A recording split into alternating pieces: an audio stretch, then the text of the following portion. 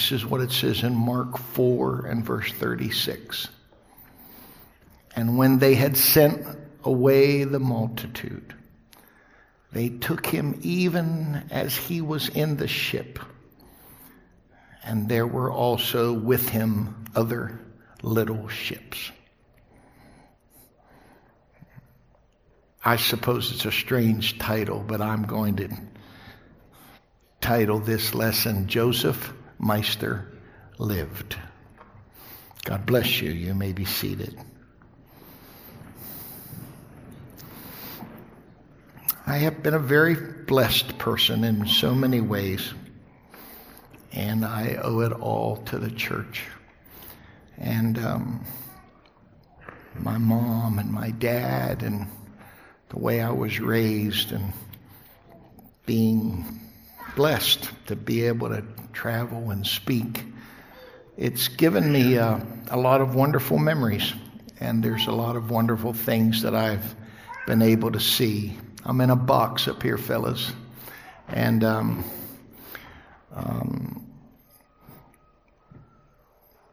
there are things that I want to see. I've always wanted to visit the Great Pyramid of Giza. Just thing has always fascinated me. At least 4,000 years old. 100,000 people worked on it for 20 years. Amazing. But if I asked you who built it, one of the 7 wonders of the ancient world, I doubt if many of you would remember a man by the name of Khufu. It's not your average household name, you know. I was in Agra years ago in India and went to the Taj Mahal, and a tribute to a wife of a leader. Shah Jahan, they say. Great Wall of China. Largest man-made structure in the world. Who was its architect? Have you ever heard of the name of Gutzon Borglum, who was the man responsible for Mount Rushmore? I can carry on this interrogation for a long time, but usually the answer is going to be the same silence as these last questions have received. Amazing accomplishments, and yet their creators' names have been lost to time. He had just finished this amazing lesson. In Mark 4, Jesus told his disciples, you are going to have the blessing of being able to know the mysteries of God. But all of the others, he said, they're just going to get parables. Jesus would tell these stories, parables, and they always had a double meaning. The reason he did it was he was basically flying under the radar, and he was on the clock, and he knew that he couldn't afford getting these religious people stirred up prematurely. And so even if you look at his first miracle at Cana of Galilee,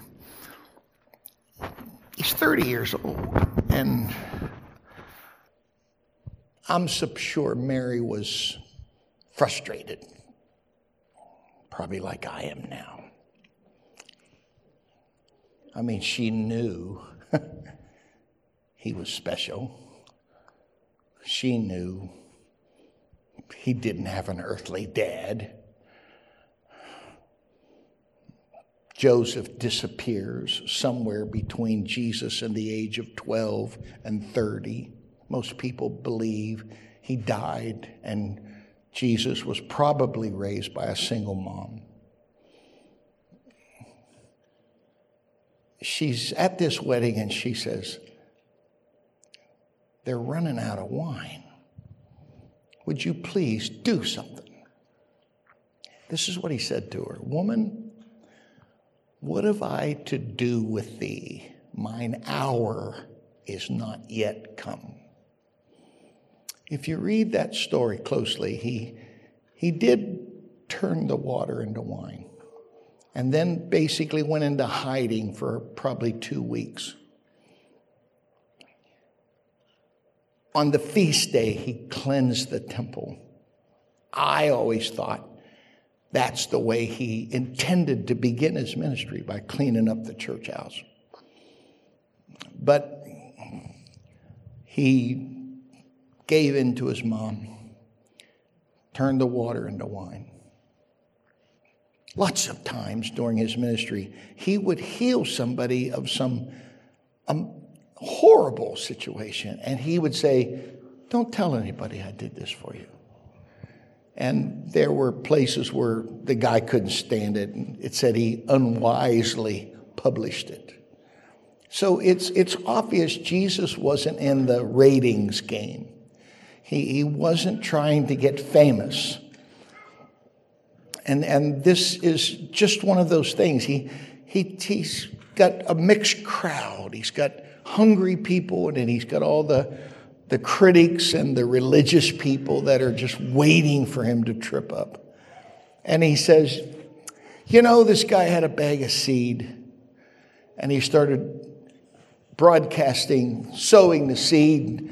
Some of it fell on a path, and birds came down and picked up the seed and flew off with it. And some of it was in ground with a lot of rocks, so it never did grow at all. Some of it started to grow, but there were a lot of weeds. Nobody got rid of the weeds, so the weeds choked it. And some fell on some really good ground. And he said, okay, that's the lesson. You can go home. And the religious people are scratching their head and wondering, well, what in the world was he talking about? And when they were all gone, Jesus says, okay, I'm going to tell you what this is about. The seed is the word. And I described 4 kinds of hearts that the seed is going to fall on. Some people are just like that hard path. One of the greatest messages I ever heard in my life was by a great preacher by the name of George Glass. And he preached a message called Satan Among the Saints. Everybody thought that was so strange, but he proved his point with this parable. Because when Jesus told the parable, he said, a bird flew down and swiped the seed and flew off with it. But when he explained the parable to his disciples, he said, then cometh Satan and take the seed. If you were Satan and you wanted to get your agenda across in this city today, you don't have to worry about the bars. You don't worry about the dens and the dives. Everything's going according to plan in those places. There's really only one place in a city that has the potential to mess up his ambition, and that's the church. So don't ever doubt it. Satan goes to church. Things are funnier in church than they would be anywhere else. It's easier to get distracted in church. It's the bird that comes down. Some people just got a lot of rocks. A lot of rocks. Other people got weeds. In that famous chapter in Romans 8, it says, for I am persuaded that neither angels, principalities, powers, things present, things to come, nor life, nor death, nor height, nor depth, nor any other creature. But it always interested me there that he said neither life nor death. Because I think there will be people that won't serve God just simply because of life. Going to the grocery store, have to cut the grass, have to wash the car, have to do this on all somewhere between 10 and noon on Sunday. Just got to do it. Then there's good ground. Put that seed in there, the roots go down, things spreads branches, and he says 30, 60, 100-fold. Great lesson. Apparently the crowd was so big, they put him in a boat and they pushed the boat back from the shore a little bit so that he could be heard better by the crowd. When he gets done, this is what he said.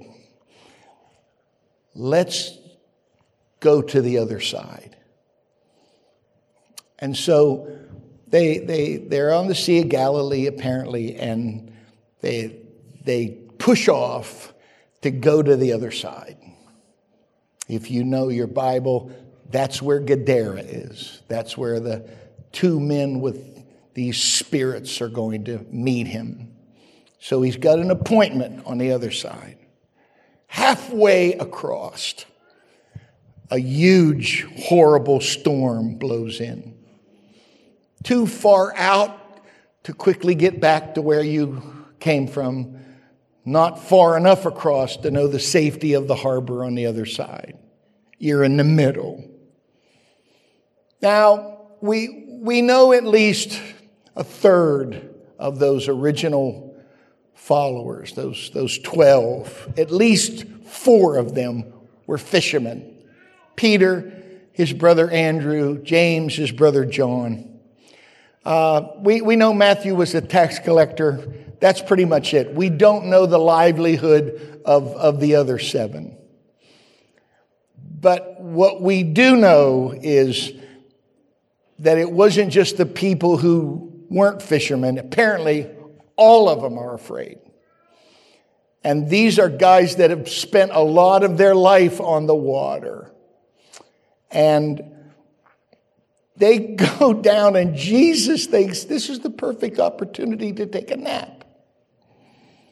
And he's down there asleep, and they come down terrified and say, don't you care? We're fixing to die here. And he asked them this great question. He said, where's your faith? When you think of it, it's a great question because either you were going to have faith in him or you were going to have faith in the storm. You were going to have faith that he was going to save you or the storm was going to kill you. And the truth is they had more faith in the storm killing them than they did in him saving them. And he gets up and in my crude way, he just kind of goes, hey, I'm trying to sleep down here. And the wind says, oh, it's the master. It says he rebuked the wind. Doesn't say rebuked the waves. He rebuked the wind. If you fix the wind, you don't have to worry about the waves. Jesus never, it wasn't about fruit, it was root. Axe is laid to the root of the tree. Deal with the cause, not the effect. And these men have forgotten something very important. I'll read it to you exactly. This is what he said in 4:35. Let us pass over unto the other side. It's a little play on words, but if Jesus said we're going over, we're not going under. And when you read the New Testament, there are only 2 storms that are recorded in the New Testament. This one and that other one where he asked Peter to walk on top of the waves. And in each of these storms, he said 2 different things. This one, he said, don't be afraid. And with Peter, he let him know, it's me. It's really me. Others said, it's a ghost. Pete said, no, it's not a ghost. It's the Lord. Because if you know that story, Jesus fed thousands of people and they're munching on this miracle bread and fish. And he goes, okay, it's time for commitment. And he said, the same way that you're eating this bread and fish, you're going to have to take me into your life and make me just as much a part of your spiritual life as this food you're eating is dealing with your fish. And all of a sudden, it said 5,000 men just got up and left. Jesus turns around to his disciples and he said, are you going to leave too? If you do, go. Just go. I'll get another dirty dozen somewhere. And Pete, of all the loudmouth in the bunch, where are we going to go? We left everything to follow you. And before he can finish his little diatribe, Jesus said, let me get something really clear with you, Pete. No man has left anything for my sake that he's not going to get paid off a bunch more. Houses, lands, family. And then he said this, who in this life should receive 100-fold, which is Greek language for 10,000 times more, and in the world to come, everlasting life. So not only are you going to get a payday here, but you're going to get a great payday there. And then you have this story of this second storm. And you know, I mean, Pete, he's already seen the resurrected Christ 2 times. And yet even after that, he said, I'm going fishing. And he doesn't mean I just need a little break and I'm going to go fishing for a couple of days. He means I'm going back to what Jesus called me from over 3 years ago. And he's on this boat, which he told Jesus he no longer has. And Jesus comes walking over on top the water. And the other guys say, man, I think it's a ghost. And Pete says, no, it isn't, man. It's the Lord. He found me. It's like, nice boat you got there, Pete. Yeah, got it at a yard sale last week. Really? Well, you told me you got rid of all your boats, so let's really get rid of them. Come here. You mean now? Yeah, right now. Come here. And it's a great story of him walking on there because Jesus let him know, I'm not a ghost, it's me. And whenever I read that, I think it's a wonderful lesson that you can get if you're in a storm. There's 2 responses. Don't be afraid. I'm with you. And if you hear something other than that, I don't have any Bible for that. Because you see, the disciples allowed the storm on the outside to get on the inside. Jesus, who's the Prince of Peace, took the peace on the inside and transposed it to the outside and literally changed the weather. He rebuked the wind. And this is a well-known story in the Bible, but then I found this verse. It said, and when he had sent the multitude away, they took him even as he was in the ship, and there were also with him other little ships. Which tells me that when it must have been a pretty big boat for him and his dozen, and if there was a captain or whatever, they're going to the other side. It's got room for at least 13, maybe more. It's a pretty big ship. But when he pushes out, there's all these people that follow him, and they got little boats, man, fishing boats, canoes. Let's go. We're going to follow Jesus. And they're out there in the middle of this lake, this sea, when this storm rolls in. And if the disciples in the bigger boat are terrified, I wonder how terrified are the other people in the little boats. It was a bad day. But when Jesus brought peace to that storm, not only did it fix the problem of their boat, but it fixed the problem of everybody else's boat.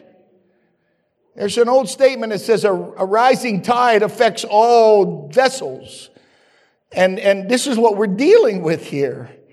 It's if you're here and you're in a storm of your life right now, it's very important that you wake him up. And it's just like, Jesus, you got to help me now. Because if you go down, I got bad news for you. There's other things that are going to go down as well. Daddy, you got to get some peace in your life, because if your life goes down, what about your kids? What about your wife? Mom, what about your family? There's a lot of people watching you right now that you're underestimating the power of achieving peace in your own troubled life. Only the Lord can do that. And it's so critical when you, in Acts 16, I've a story for years that's always amazed me. Paul and Silas get arrested. They go to prison and they're singing. They're singing in prison. And God sends an earthquake. And there's this great verse in Acts 16 and 26. It says, and all the doors were opened and everyone's bands were loosed. Which is fascinating to me because you've got Paul and Silas that know God, but they're bound. And you've got everybody else in the prison that cons and crooks and criminals that don't know God and they're bound. But when freedom came to the bound people that knew God, everybody benefited. Freedom came to the bound people that didn't know God. My message is simple. Their freedom depends on your freedom. We claim to serve God. We can't afford the luxury of being bound. We can't afford the luxury of being tied up and chained. And so you pray constantly, Lord, come against every obstacle and every enemy and every opponent and every hurdle and every high thing that would like to exalt itself above you. Jesus, we need a breakout here. We need a breakthrough. I've heard people say that the anointing will break the yoke. It's not what it says. It says the anointing destroys the yoke. It's just Josh Blasek told me, I got something for you. And he was helping us move boxes out of house a couple of days ago. And he looked around and said, I don't think this is the time for me to bring it to you because you don't need any more stuff. And all these boxes. I told Renee early this morning, I said, let's not move again for a long time. It's just what a pain it is to move. But Josh has said, I got you a yoke. I got you a yoke. And if you've ever seen them, they're not single, they're always doubles. That's why Jesus said, take my yoke upon you. Why? Because he's in the other side doing most of the heavy pulling. And you and I just happen to be coming along for the ride. Amen. There's another yoke. It says, my way's easy. That way's hard. Going to hell, it ought to be hard. It ought to be hard to go to hell. Not serve the Lord. The way of a transgressor is hard, not the way of someone righteous. Serve him with joy. Put a smile on your face. Don't act like 7 mother-in-laws moved in with you last week, for goodness sakes. It's just, man, I've seen people in church and they're just miserable and saying, for goodness sakes, man, this is not supposed to be a life of misery. This is supposed to be a better way. Going to hell ought to be hard. Not serving the Lord. And it's just, I was always fascinated. There's this guy, Louis Pasteur. He was hounded as a young doctor because he was constantly trying to tell physicians in France, you need to wash your hands. You need to sterilize your instruments between surgery. And they got mad at him and said, who in the world do you think you are to tell us how to live? It was so bad that politicians they wanted him to be beheaded, guillotined. It was that bad. And he's trying to get his message across. And all the time he's doing these experiments and he was trying to deal with anthrax. And so he developed this antivenom for anthrax. And a farmer had sheep, a flock of sheep, 50 of them. And so Louis inoculated 25 of them and left the other 25 without a vaccine. And the 25 that he inoculated, they all survived. And the 25 that he didn't died. And it wasn't that much longer that this lady knocks on his door and said, my little boy Joseph got bit with a dog that had rabies. He's 9. And I've already taken him to the doctor, and he knew what that meant. They called it cauterize, which means they would take a poker and put it in a fireplace and heat it till it's red or white hot. And then like branding a cow, they just take this molten piece of metal and lay it on this place where you've been bitten by this rabid animal, and that was supposed to fix it. But Louis Pasteur knew it wasn't going to work. And he's trying to reason with Mrs. Meister, and she said, look, we all know what you did with the sheep. If you were willing to save a sheep, you ought to be willing to save my boy. And I'm asking you to help me. But what he had told nobody, he was working with rabbits and rabies, and he had what he thought was an answer. So they bring this 9-year-old kid named Joseph Meister, and he injects him 12 times. And guess what? Yahoo! Louis Pasteur went on to be known as the father of immunology. The guy who dealt with cholera. The guy who's famous for penicillin, which Joseph Marshall told me today. He had a great analogy. He said, penicillin is kind of like the ibuprofen of drugs, Pastor Robin. It just deals with a lot of stuff. And Louis Pasteur is famous. But when he was dying, he called one of his family members, and they asked him, what do you want on your tombstone? And he said, I only want 3 words. And they're thinking, okay, father of immunology, cholera, anthrax, whatever. No, he said, I just want you to put 3 words on my tombstone. Joseph Meister lived. That's what I want. Because that's the thing I'm most proud of. That we took a step of faith.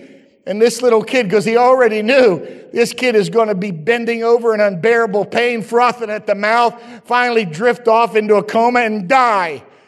But because he was this gifted doctor, he was willing to take a step of faith. Do you realize that so many, I don't know, I'm sure Sajith could tell it much more detailed and better than I could, but I know in time, I don't know what they do today, but in times past, if they had a problem, a lot of times they would inject it into a host animal. Many times a horse, a strong beast, and it would develop antibodies, and they'd take that out. And so, if you're going to deal with polio, then you get polio vaccine. But it really was polio. We've got this COVID vaccine coming. I'm going to tell you what you're going to get. And it's so powerful because isn't that what happened on the cross?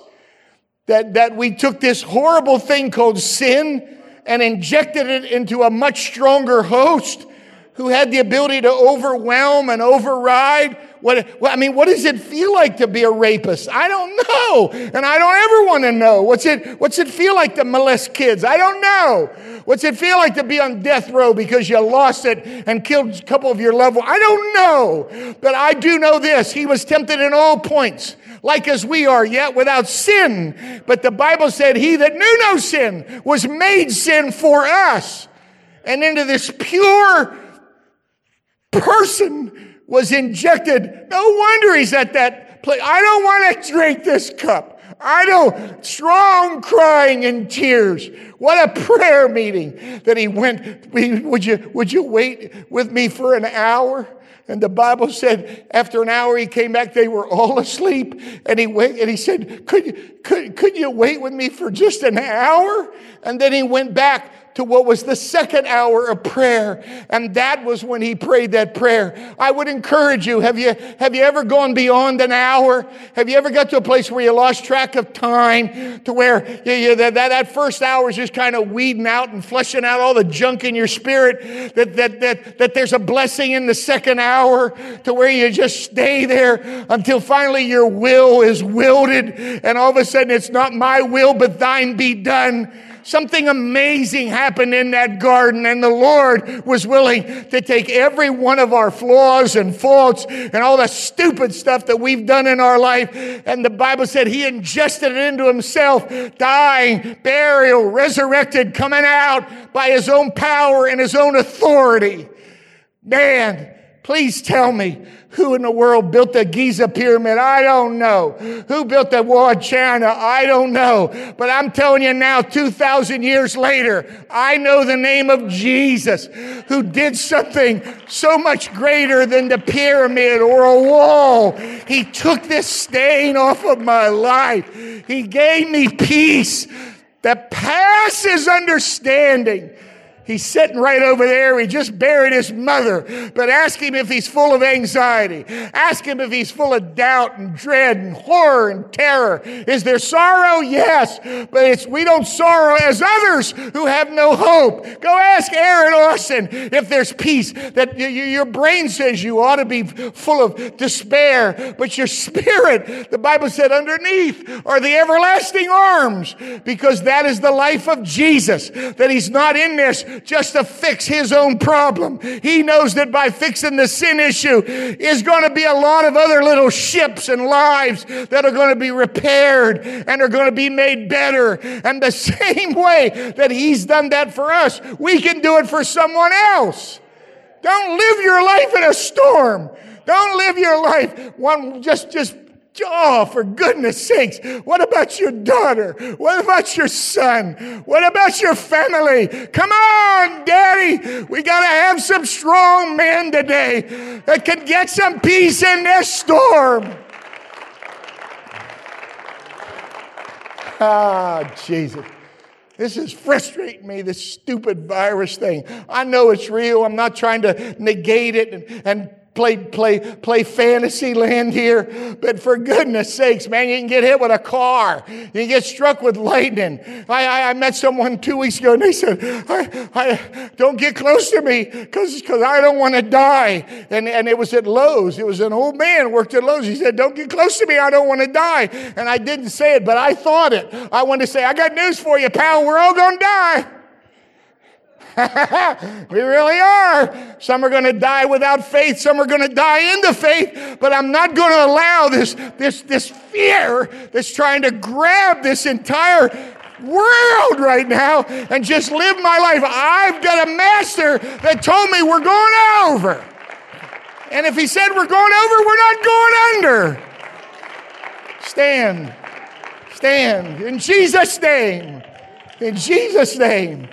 Hallelujah. When you're done, when it's all said and done, are you going to be able to look back on your life and say, Joseph Meister lived. I played a role in somebody else's life, and they're living right now because God used me to minister to them. Hallelujah. Hallelujah. Come with me. Amen. If you put that mask on and come up here with me, we're going to pray. We're going to pray. Jesus' name.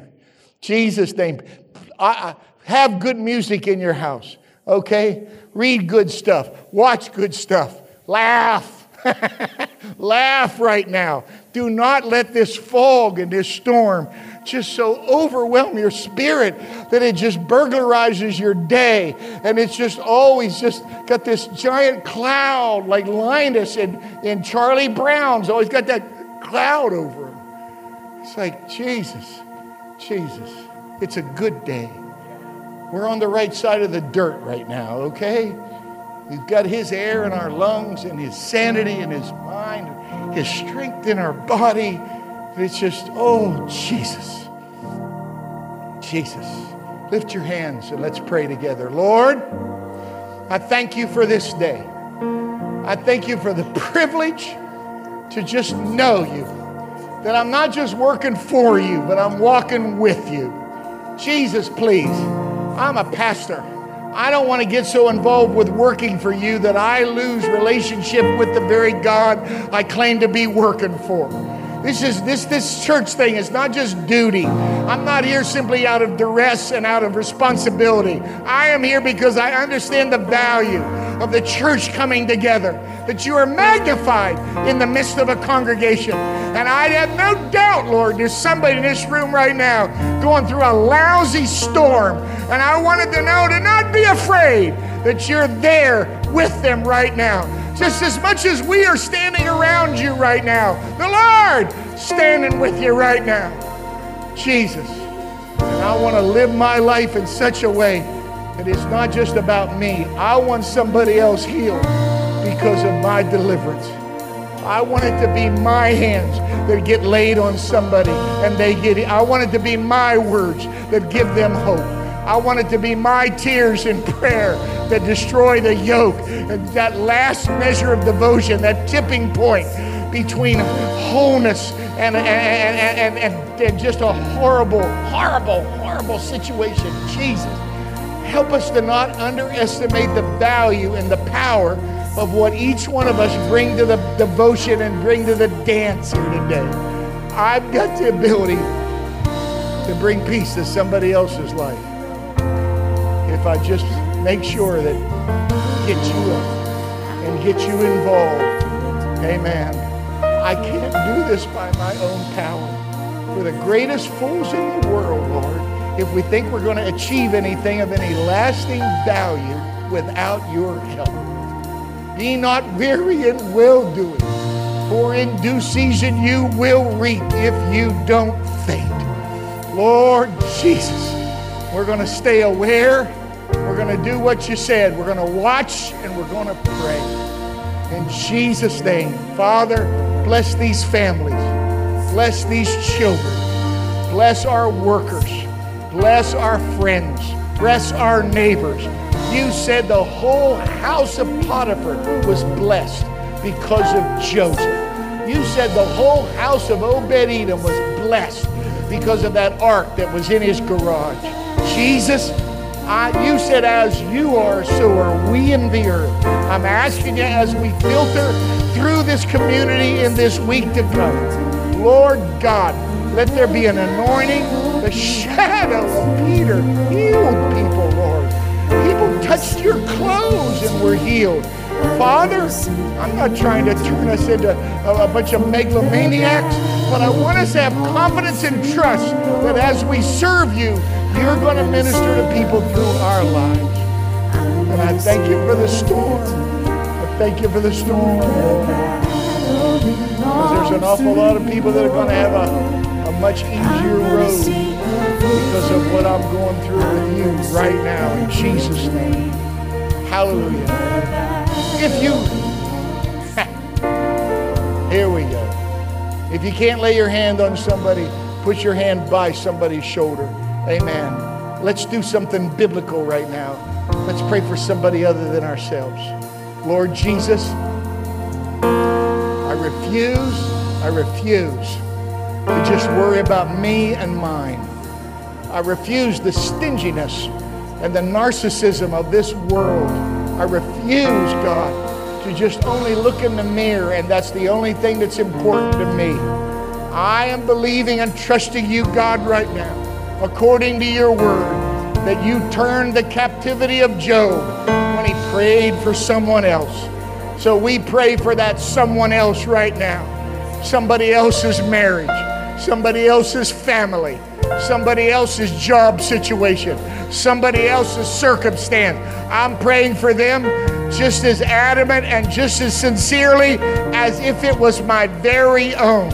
And I have Bible, Lord, that if I'll be willing to bear the burden of someone else, you'll help me carry my burden and I won't shoulder this thing by myself.